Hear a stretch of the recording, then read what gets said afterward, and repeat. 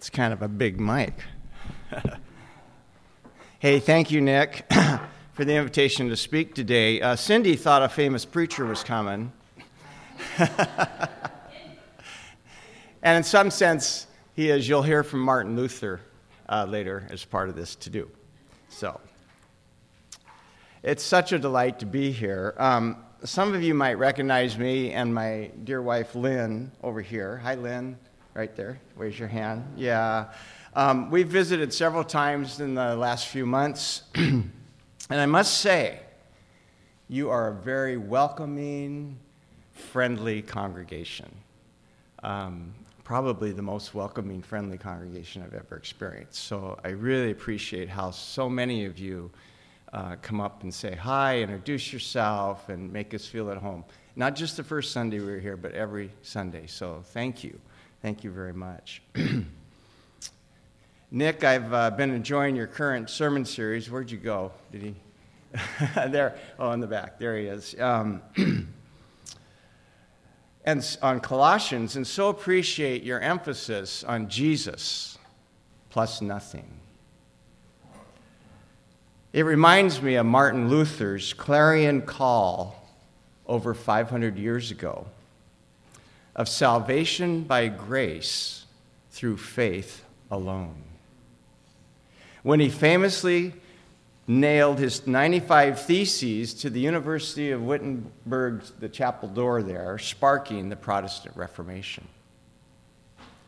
Did you know that today happens to be an important anniversary of that historic occasion on October 31st in the year 1517?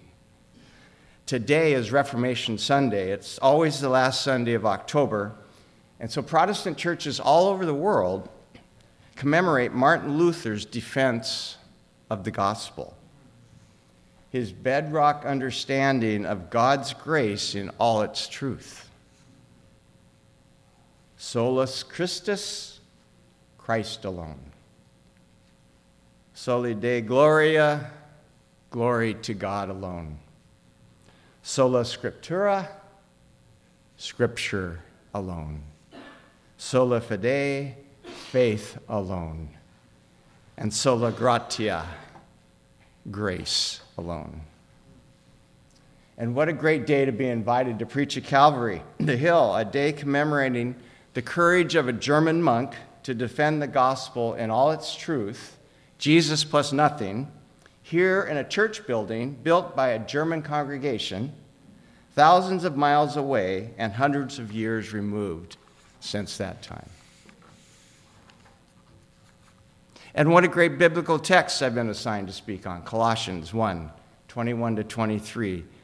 And the title of my sermon this morning is taken from the text, Not Moved. Not Moved, where Paul writes, continue in your faith, established and firm, not moved from the hope held out in the gospel. So turn with me in your Bibles, if you will, to Colossians 1, 21 to 23. If you've got one, or if there's a Pew Bible, it's on page 983. And I'll be reading the New International Version.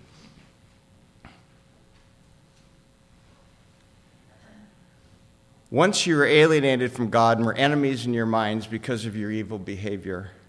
But now he has reconciled you by Christ's physical body through death to present you holy in his sight, without blemish and free from accusation. If you continue in your faith, established and firm, not moved from the hope held out in the gospel. This is the gospel that you heard, and that has been proclaimed to every creature under heaven, and of which I, Paul, have become a servant. Let us pray.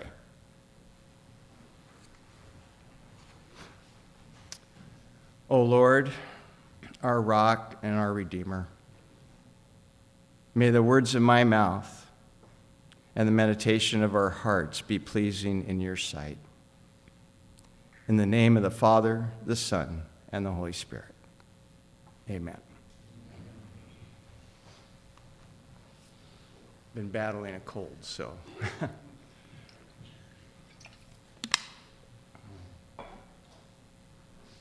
First, To briefly refresh our memory of the context where we are, remember, Paul was in prison when he wrote this letter to the Colossians. Epaphras likely came to him for guidance, maybe for coaching, and for help to counteract various and false teachings about Jesus. The letter says Epaphras was always wrestling in prayer for them, that they may stand firm in God's will, mature and fully assured. As a young pastor, when I was a young pastor in the 1980s, in a university town, I remember also wrestling. Not only wrestling in prayer for my congregation and for those I encountered in our neighborhood and in our city, but also with a younger generation who were wrestling with the question, which is still so relevant in our day: who is Jesus? Who is Jesus? Whether he was God or not. And my sermon today continues where Pastor Nick left off last week, which addresses this question: who is Jesus? Paul's response was clear in last week's biblical text in the portrait he paints of Jesus. Christ is the image of the invisible God, the firstborn over all creation, the head of the body, the church, the firstborn from among the dead. God's fullness dwelled in Jesus, reconciling all things through his blood shed on the cross. So where we are today is where Paul, just in case his readers didn't get this message and understand it, Paul in our text today repeats himself with more clarity. Look at verse 21 and 22. It says, once you're alienated, but now he has reconciled you. Once you were alienated, but now he has reconciled you by Christ's physical body through death. In the language of the Apostle John, if we go to the Gospel of John, it's chapter 1, verse 12, it's the Word became flesh and dwelt among us. And for you history buffs of the early church, in the language of the Nicene Creed, one of the earliest statements of belief was done in the 4th century. Listen to what they affirmed. I believe in one Lord Jesus Christ, the only begotten Son of God, born of the Father before all ages, God from God, light from light, true God from true God, begotten not made, consubstantial with the Father. Through him all things were made. For us and for our salvation, he came down from heaven, and by the Holy Spirit was incarnate of the Virgin Mary and became human. So if you walked into any Catholic church, any Lutheran church, any church that has the liturgy, you will hear the Nicene Creed articulated every Sunday as a reminder of these truths. This foundational truth about who Jesus was is also embedded in some of our most well-known and beloved Christmas hymns. Oh no, what, Christmas already? Nick mentioned it last week, so I thought, I can do this. Hark the herald angels sing, glory to the newborn King, peace on earth and mercy mild, God and sinners reconciled. Joyful all ye nations rise, join the triumph of the skies. With angelic hosts proclaim, Christ is born in Bethlehem. Hark the herald angels sing, glory to the newborn King. Now, if we were to sing that, most of you know that verse. We could start right now and you'd all have it down. But how about the second verse? Listen to this. Christ by highest heaven adored, Christ the everlasting Lord. Late in time, behold him come, offspring of the favored one. Veiled in flesh, the Godhead see, hail the incarnate deity. Pleased as man with men to dwell, Jesus our Emmanuel. Hark the herald angels sing, Glory to the newborn King. Every time you sing that song this Christmas, be reminded of this truth that Paul wants to underscore here to the Colossians that they will never move from, that Jesus is fully God and fully human. Jesus is fully God and fully human. Christ has reconciled them by his physical body. Note in this text it says his physical body, through death to present them holy in his sight, without blemish and free from accusation. And wow, isn't that great news? Without blemish and free from accusation. No matter how many times we stumble, no how many times we fall and have to get up again. No how many times we feel we fall short. We are without blemish and free from accusation. And now in verse 23, Paul wants to remind his readers how they received that redemption.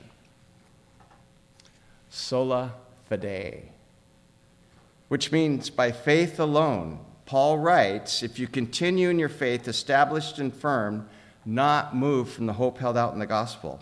This is the gospel that you heard has been proclaimed to every creature under heaven, and of which I, Paul, have become a servant.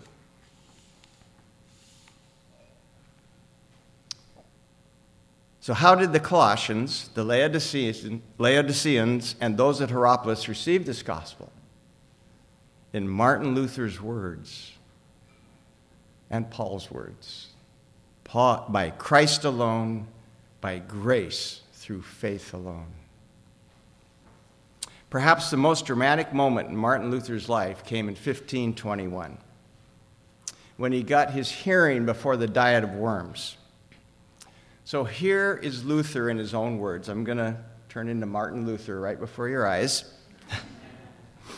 And I adapted this from an article in Christian History magazine entitled The Accidental Revolutionary by James Kittleson. It was published in 1992.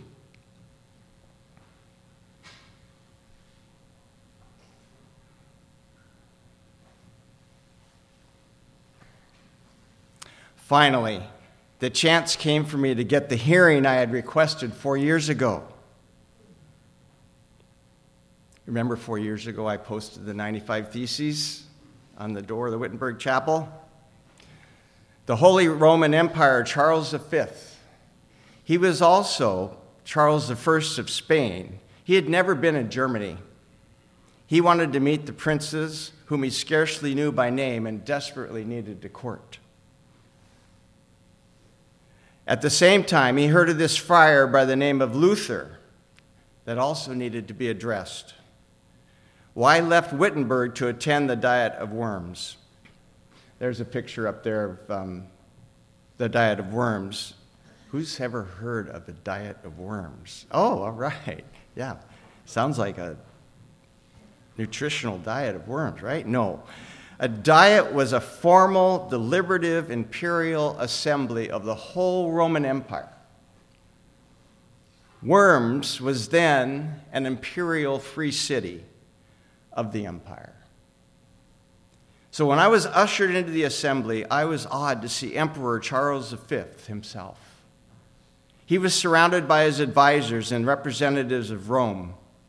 Spanish troops were decked out in their parade best, along with the electors, bishops, territorial princes, and representatives of great cities. And in the midst of this august assembly sat a table of books. Imagine right here if this was a table of books stacked up. I was asked if I had written the books.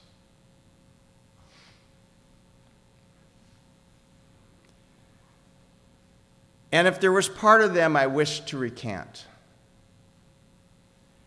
I was taken aback. This was not going to be a debate. That's what I called everybody to, was a debate 4 years ago when I posted those 95 Theses. it was going to be a judicial hearing. I became confused and stumbled, and I begged for another day. I said, this touches God and His Word. This affects salvation of souls. I beg you, give me time. I was given 1 day. And back in my quarters I wrote, so long as God is merciful, I will not recant a single jot or tittle. Well, the next day's business at the Diet delayed my return until evening, and candlelight flickered off of the crowd of dignitaries jammed in to the great hall. I was asked again, will you defend these books altogether, or do you wish to recant some of what you said? I declared, there are 3 kinds of books in the stack. Some were about Christian faith and good works, and these certainly I could not retract. Some attacked the papacy, and to retract these would be to encourage tyranny. Finally, in some I attacked individuals, and I admit, perhaps a little harshly, but still these could not be retracted because these people defended papal tyranny. Then the examiner said in reply to me,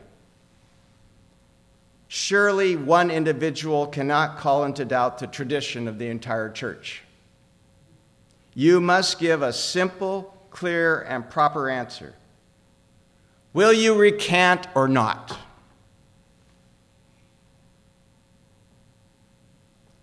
And I replied, unless I can be instructed and convinced with evidence from the Holy Scriptures, or with open, clear, and distinct grounds of reasoning, then I cannot and will not recant, because it is neither safe nor wise to act against conscience.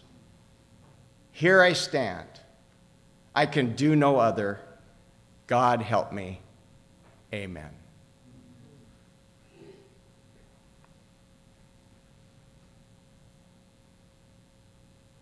Martin Luther, a servant of the gospel,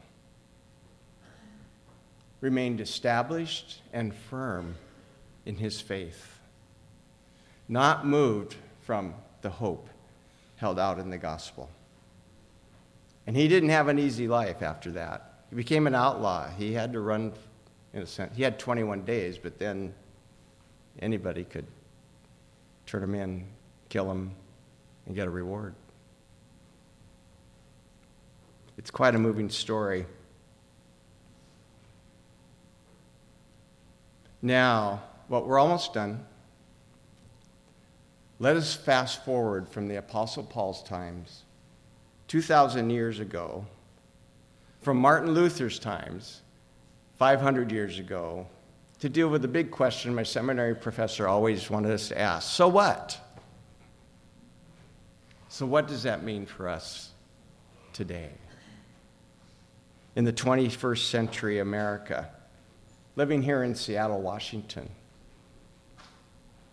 in the times we're in, and so many challenges in our city, in our country, around the world, geopolitically right now. And consider our response to hearing God's word this morning. So first, I just offer some reflection questions for you. As you reflect on being a servant of the gospel, where are you this morning in the story of your own life as it intersects in the story of God?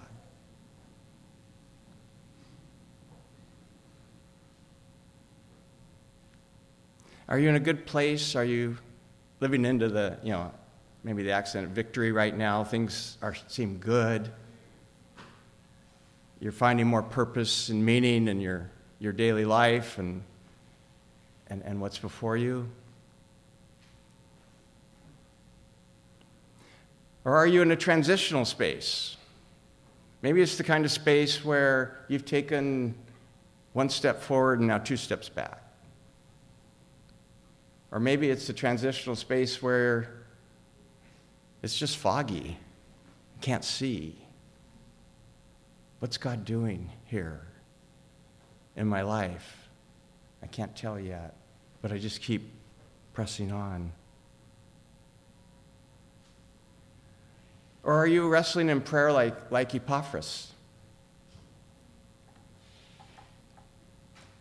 Going through deep difficulties, maybe.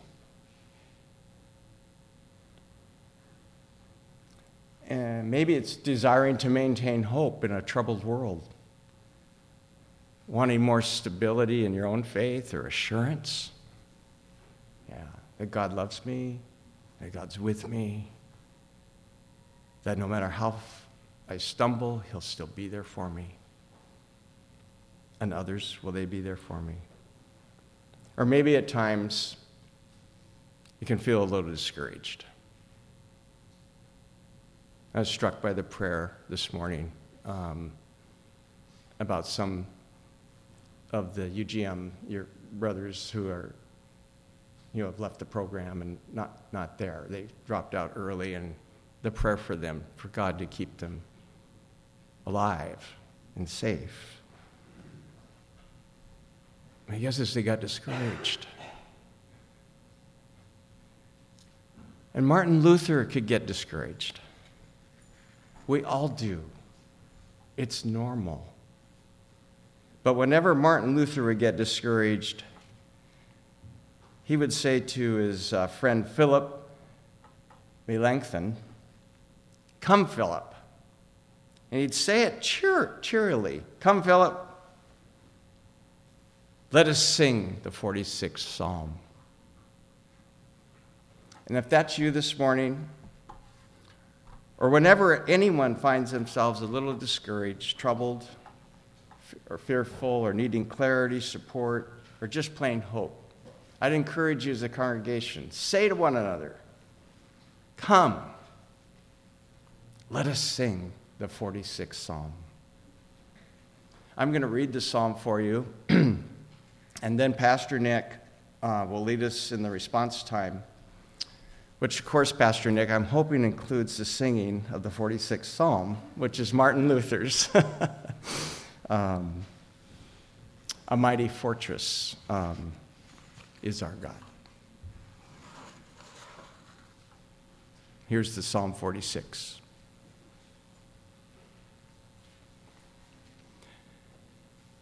God is our refuge and strength, a very present help in trouble. Therefore we will not fear, though the earth be removed, though the mountains be carried into the midst of the sea, though the waters roar and be troubled, though the mountains shake with its swelling. Remember, there is a river whose streams make glad the city of God, the holy place of the tabernacle of the Most High. God is in the midst of her. She shall not be moved. God will help her at the break of dawn. The nations raged, the kingdoms moved. He uttered his voice, the earth melted. The Lord of hosts is with us. The God of Jacob is our refuge. Be still and know that I am God. I will be exalted among the nations. I will be exalted in the earth. The Lord of hosts is with us. The God of Jacob is our refuge. Amen.